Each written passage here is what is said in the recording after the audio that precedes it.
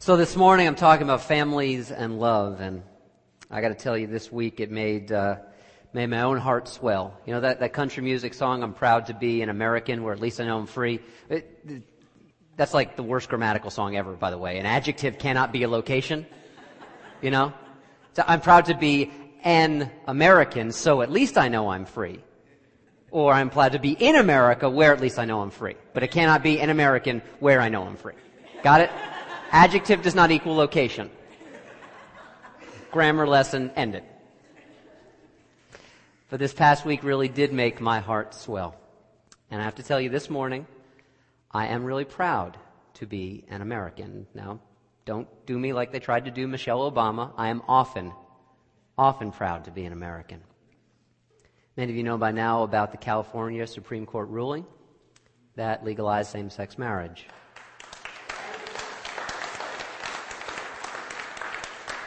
See, and I love the reasoning in it, because it didn't generate or create any new rights, as some would talk about. What it did, very simply, is it said this was the logical reasoning. If the state was going to grant marriage rights to straight couples, it had to grant them to same-sex couples as well. If it was going to do it for one class of people, it had to do it for another class of people as well. Now, there's a lot of talk right now about, so-called activist judges. Brown versus the Board of Topeka, Education, 1954, desegregation. The Mildred Loving case, 1967, Virginia, which up until that point in the state, interracial couples were banned, were legal. By the way, when both those court cases were rendered, vast majorities of the American public said that neither of those things should be. People from different races shouldn't be able to get married, and people should keep their kids segregated by race when they went to school. And so I say this morning, thank God that the courts have the capacity to apply equal laws equally. Now, as with many things, the blogger Andrew Sullivan sums up my own thoughts, and he does it so beautifully. And for any of you who don't know who Andrew Sullivan is, he himself is a gay man. He's also a conservative at the same time. No person is just one thing. But this is what he writes this past week. People can talk about activist liberal judges all they want, but the simple truth is that what has changed these past 20 years is not the nature of judges, but our collective understanding of what sexual orientation really is. Behind all of this is a deep shift in our consciousness from thinking of gay people as defective straight people who perform certain sexual acts to their being the moral equivalent of heterosexual people, capable of forming relationships and building families as well as anyone. This is at the core of the so-called generational divide. Not that young people are any more liberal or progressive than their parents. It is simply that the next generation has grown up with a different definition of who gay people are. They see gay and lesbian people as interchangeable with straight people. They don't think that we're inferior to them because they know us. For me, that is directly in line with Dr. King's great hope and trust in our American creed, that we can expand in a moral and legal way who belongs to the us, not on the basis of difference, as some radicals would say, not on the basis of difference, but on the basis of our likeness as human beings. And it's great to see that for all our problems in this land, and there, as we all know, are many, we are still equipped to enlarge the circle of hope. And I thought this week of an acquaintance of mine from a few years back, who I wouldn't call in any way particularly progressive. He's a straight, married, white guy with kids, and he once said to me, absolutely, I want gay and lesbian people to have the right to marry. They should absolutely have the right to be as miserable as I am. Now, all joking aside, I conclude the message series this morning not about families being miserable, but about families who learn how to thrive together and grow spiritually in all the days that they share. And this morning I'm going to conclude with talking about the family practice of loving. For it is in family more than any other place, more than work, certainly, more than friendship, and even more than here, in church, in religious community, in spiritual community. It is in family that we first and foremost, and throughout our lives, many of us, we experience the most intimate school that there is for our souls, for the expansion of who we are and the growth of our understanding of what it really means to be a full human being and to be alive. Now, a lot of my thoughts on love were formed a number of years ago when I read a book that I cannot recommend highly enough. And if you know the name Erich Fromm, he was real popular 40, 50, 60 years ago, wrote a great book called The Art of Loving. And in it, it's not the easiest read in the world, but it's managed to stay around for these years because what Fromm put his finger on, a little academically, but Fromm put his finger on is that we have many misunderstandings about what love really, really is. Several core confusions that he identified. And he said central to that is the confusion between the initial experience of falling in love and the permanent state of being in love. Or as we might say even better, standing in love. Standing in love, walking in love. See, what Fromm wanted to do when he was right in doing this is he took love out of the purely sentimental, emotional kind of ways that we talk about love and the ways that, frankly, I talk about love a lot. And he wanted to introduce it to say, first, of course, we feel love as an emotion. Then we reflect on it as a thought, but he returned it back to an art, to a practice. He says there is an art in loving. It is not just something we have. It is not something we fall into most profoundly, but it is about standing in love and walking in love forward with each other and with our families through time. And for most of us, we walk most of our days in love with our experience of family. This message series has been about how. It has been about the methods of how strong spiritual identities are built within family life. But there was a challenge I had today because in some ways the practices, the specific practices of love are less tangible than the things I've been sharing with you the last couple weeks. Because first and foremost, loving involves your attitude. And that is not something that is fundamentally a practice. It is a disposition of your soul. And so I encourage you, and I continue to encourage you, as I encouraged the last couple weeks, take a family night together. Remember to be silent together. Remember to pray or hold silence before meals or bedtimes. Take the time to reflect on the time that you share so that it is not just fleeting, but you are filling it with your very selves. Make the commitment to share what you have as a family, so that your family is able to grow. But the one thing that love requires before anything else is this. It requires willingness. It requires an attitude, a disposition. It is kind of like the ways that I've talked about spiritual practice. I could give you, and from time to time I do, heaps of research and information about what contemplative practices from throughout the world's traditions can do for you. And some of you know this already in terms of lowering your blood pressure and your heart rate and the experience of peace and the ability to settle in and the ability to live life beyond narrow ego and beyond fear. I can share all that with you, and I encourage you to do that. But you know what? None of it matters unless we are willing to practice together. It's like a book that I saw a title of some years ago. The answer to how? You know what the answer to how is? The answer to how is yes. The answer to how is yes. So loving families, they're equipped with many things, but some of the things I've observed over the years could be sort of summed up in 3 short 3-word phrases that say yes. I love you. Kind of a basic one. I am sorry. You've heard me say it before. It's one of my favorite lines. I'm going to repeat it right now. Love story was absolutely wrong. Love doesn't mean never having to say you're sorry. And love doesn't mean you have to say you're sorry. Love means we have the privilege of getting to say that we are sorry and returning to life with each other. And I think the final one is also important. 3 little words. I don't know. Say it with me. I don't know. See, because that leads to an even deeper one, sort of a corollary to my 3 short phrases. I don't know, but I will help. I don't know, but I will help you. See, because the practice of love and family life rests on a paradox. It is part revelation, part sharing who we are with each other, and it is also very much part concealment, knowing that we cannot share everything all the time, and we're not even supposed to. So the bigger part of family life is about the acceptance of the mystery of each other. And if we can accept that, accept the mystery of our spouses, accept the mystery of our parents, accept the mystery of our children and our extended families. With that acceptance comes trust, which is really just the emotional version of what we call faith. See, that's part of my charge to couples when I perform their weddings and their services of union. And by the way, I hope in a few short years I can just say all I perform are weddings, because California will have set the bar where it should be for all of us.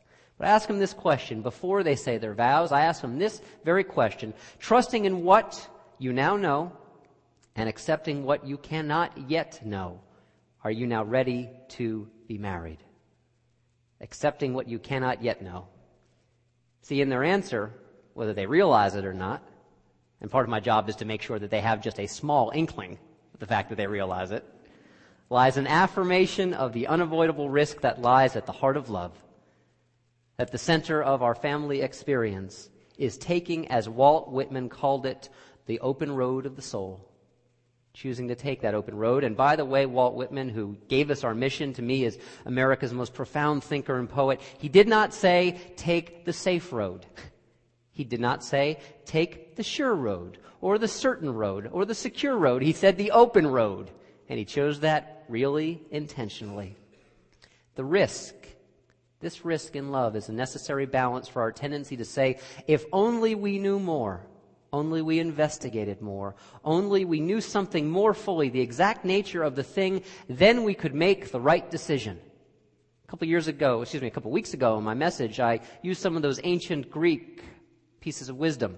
Know thyself. Socrates said, the unexamined life is not worth living. These are essential things in family life. Raise up the opportunity so that you have the opportunity to truly get to know each other.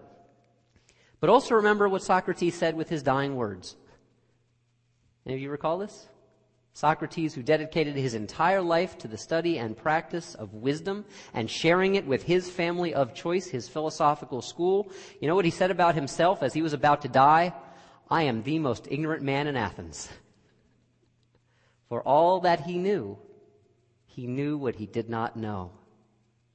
For all that he knew what he did not know. Talking with someone this past week, I found a really funny example of where love and ignorance come together. Now, this person called it the ice cream counter moment. It is when your mate orders something when you're standing at the ice cream counter, or someone in your family orders something when you're standing at the ice cream counter, that just absolutely astounds you. What the hell do you mean you just ordered marshmallow fluff whipped with toffee, butternut, pecan? Who are you? Who are you? I don't know you at all. Are you an alien? Well, it's a funny example of those times when the veil is lifted up and we recognize how much more there is to know about each other when we share our lives intimately. Of course, the stakes are higher than they just are at the ice cream counter. Sometimes when we appear as strange or as a stranger to each other. And because of this, loving in families is so important. Because love often goes where knowledge has not yet been or knowledge cannot ever go. Courage is required. I think at the base of all of the virtues and what we call the virtues, the dispositions of character and habit that make us good in life, that courage stands at the very heart of them and is necessary for love to be love. See, because courage is our very healthy response to fear. And fear is our reaction to what we don't know. And rarely are we more fearful, and I will even say rarely am I more fearful when it comes in our emotional lives. When we encounter someone or something that we expect something from, and we find out that it is just plain strange from time to time, and we don't know what's going on. Part of this, and those of you who are parents, you really know this, part of this, and I know you cultivate it, it is the courage to let go. It is the courage to let go of your children when they, step by step, I know it doesn't happen all at once, need to move beyond you into the life beyond you so that they can become who are they to be. Sometimes it's the first day of school, and sometimes when you get a call late at night that says, you know what, your child is really screwed up. The courage to let go is an essential part of loving and the practice of parenting. And then there is also the courage to go forward. walking alongside each other in family life when the future is uncertain, and at those moments when we are clueless as to why someone we love is doing something. There's a modern fable that came out last year. It's called Lars and the Real Girl. Any of you seen it? Lars and the Real Girl? It is a beautiful movie. I'm going to show you a section of it in just a second. Now, it sounds like it's going to be real dirty, filthy stuff. It's not. It's very chaste. It's very warm. It's very small town family values kind of thing. But it's about this guy named Lars, who for one reason or another, we get little inklings of it, is a very decent person, but is emotionally not quite all there. Very shy, very introverted. And Lars one day tells his family, who's very excited, we're about to see his brother and his sister-in-law talking to a doctor about what the hell are they going to do in this situation. Because one day Lars says, I have someone coming to visit me. She's my girlfriend. And that person is a life-size sex doll. And this is what ensues. Everyone's going to laugh at him. And also at you. That's what the family doctor, part-time shrink, says to Lars's brother and sister-in-law. And he says, no, can't do it. Not going to play into his delusion. And of course he is deluded. That's why this is a fable. Then the sister-in-law says, whatever it takes. She knows that the answer to how is yes. And the answer to how is yes is love. Because love is so necessary in family life because of that tension. Because we know so much of each other, and yet we know so little. See, maybe you've been part of one of these families. Maybe you grew up in one of these families. That's what I like to call a version of the Edward Albee play, Who's Afraid of Virginia Woolf? You know, where everyone knows each other's secrets, but there's no love whatsoever. See, where there is only knowledge and not love, all of our soft spots are turned into hard targets for other people scoring points at the expense of our weakness. Where there is only knowledge and not love, we can get hurt, and deeply. It's important to remember what the Christian scriptures counsel us, that knowledge puffs up, but love builds up. Knowledge can puff up, but love builds up. See, love tempers the other side of knowledge, which can sometimes be arrogance, and love especially builds us up with those moments when knowledge escapes us. I am reading right now the most extraordinary novel, and I was told to take my time with it, so I'm only about 20 pages into it. It's by Marilynne Robinson. It's called Gilead. I don't know if any of you have read it. It won the Pulitzer Prize back in 2004. It is extraordinary. And there's not much going on in it, I have to tell you. It is the recording of the dying benediction of Reverend John Ames, who's sort of an old school preacher, talking throughout the book to his young son who is going to leave behind. And he has this remarkable passage. Well, see and see, but do not perceive. Hear and hear, but do not understand, as the Lord says. I can't claim to understand that saying. As many times as I've heard it, and as many times as I've preached on it. You can know a thing to death and be for all purposes completely ignorant of it. A man can know his father or his son, and there still might be nothing between them but loyalty and love, and still mutual incomprehension. This passage brought to mind a time in my life when I had done something really stupid. I was a freshman in college, and I had done something that was, to be honest, self-injurious. And I got to say, when my parents got the call in the middle of the night from a friend of mine that said, he's in a little bit of trouble here. My mom, with whom I had really the primary emotional connection, she didn't turn her back on me, but she could not understand why I would do something so dumb. And so my father took the flight out from Pennsylvania to the Midwest, and he, in a way that surprised me, was tabbed for the emotionally heavy lifting. And I think it's because he knew what it was like in his young life to be a little wayward as well. And so he and I sat and we talked for just about a day and a half in the hotel where he was staying. And it was an experience of my father that I had never really had before. And at the end of that day and a half, when he really honestly asked me what was going on, what was up with my life, we were sitting in silence that day, that afternoon. And there had been, and I don't know why, I have no idea why to this day I asked this question, but there had been this idea, this family myth, that my dad had been called into service, drafted into service just before the Korean War, between the World War II and the Korean War itself, but had never seen service, was stateside, never saw battle. And I don't know, something in me never just quite bought that, but I had no idea how to bring it up. So we were in this place of this revelation between us, and my dad caring for me, and loving me in a way I'd never experienced, and also holding me accountable. And I asked him, Dad, were you really held out of service in the Korean War? And he turned his face away from me. And he said, no. And I wasn't sure what to answer next, or what to ask next. I said, did you see friends of yours die? It's probably the closest I could get to the reality of it when I was 18 years old. And he said, yes. And he turned his face away even more from me. Because I think I don't know. I think I don't know from what I've learned in the years since, that in war, very good people, very good young men can witness things and can be forced to do things that violate every notion of what is fair and right and good in this world.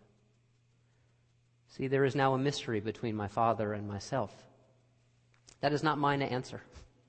I've lived a privileged life. I have not had to see what clearly he has seen. But in that mystery, what opened up between us was also a space of much deeper love.